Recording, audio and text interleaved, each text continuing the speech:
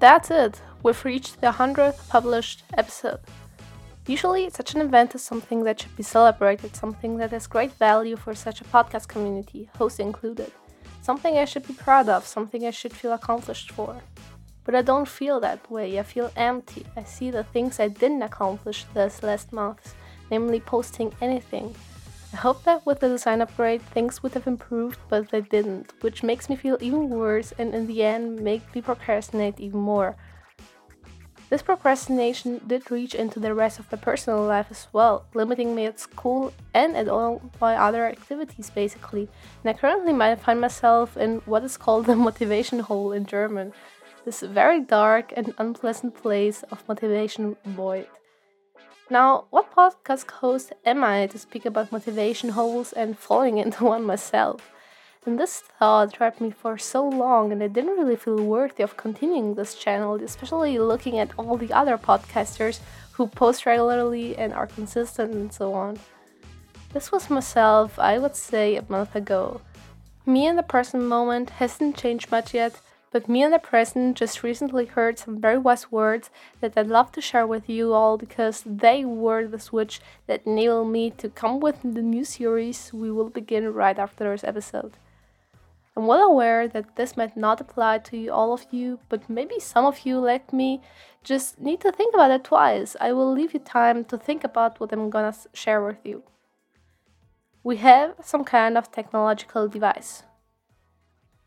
You have the motivation to spend time listening to a podcast episode and add a little something to your thoughts and understanding of the world instead of mindlessly scrolling through social media. Maybe today you held the door open for someone or told them a compliment. I think the first two statements do apply to all of us, otherwise you wouldn't be able to listen to me right now. We often forget how to appreciate these acts and facts. We assume they are granted and nothing close to an achievement. You could decide to just interrupt this episode, but you don't, or at least hopefully not because it's boring. And there's a problem when we have too many ambitions. We start to lose a sense for the worth each one of them we already achieved has. Now, I can already hear the no pain, no gain fraction scream and faint and calling me names, but let me show you what I mean. Let's imagine we climb a mountain. It's hard, it's long, and your feet aren't really thanking you for this idea.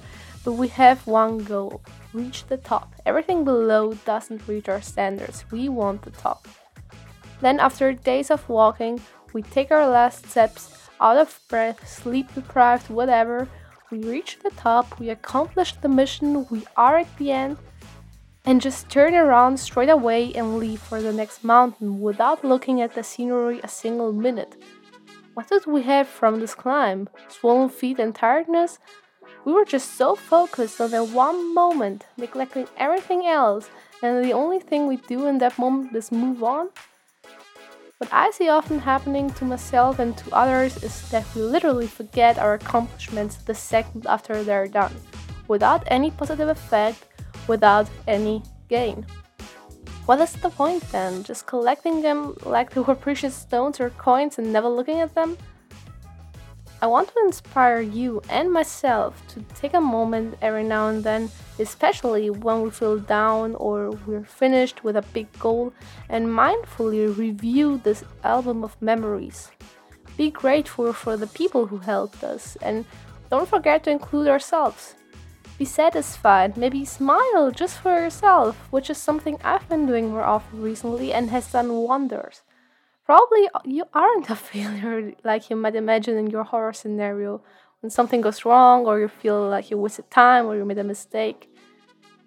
Now, because memories are probably a lot harder to remember, especially when we're down and we don't feel very good and we only see the negative side, I've come up with an idea me as well will try out, which is creating a little jar of memories.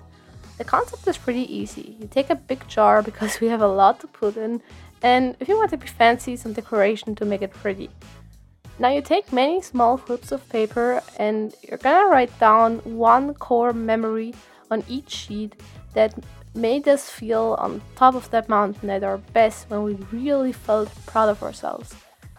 You can add a picture if you like, or a quote that remembers you of that moment, or whatever. Just create such a memory card, fold it, and then put it in the jar. Now, in case of an emergency or as part of your daily routine, you can pick one card, read it, think about it, revive the moment, and take that load of positive energy into your day or whatever you have to do. By the way, it doesn't have to be something fancy to be important. You just can't stop thinking about that lovely stroll you had with your friend. Add it to the jar. Happiness and peace never are granted, and whenever we do have the chance to feel those emotions, it should be an honor and a pleasure. I think now we have the right setting to celebrate our 100th episode, and I hope this is the last time I have to say this number. I bet you try it out, it's harder than it might seem. So today, 13th of July 2023, more than 2 years after its first publishment, we can finally say we reached this milestone. On the way, we learned a lot through the episodes, new ideas emerged, we dealt with setbacks and celebrated together our small wins. As we saw in the last months, this achievement wasn't granted at all. It didn't run smooth, but now that we are in the mountaintop, let's enjoy the view, shall we?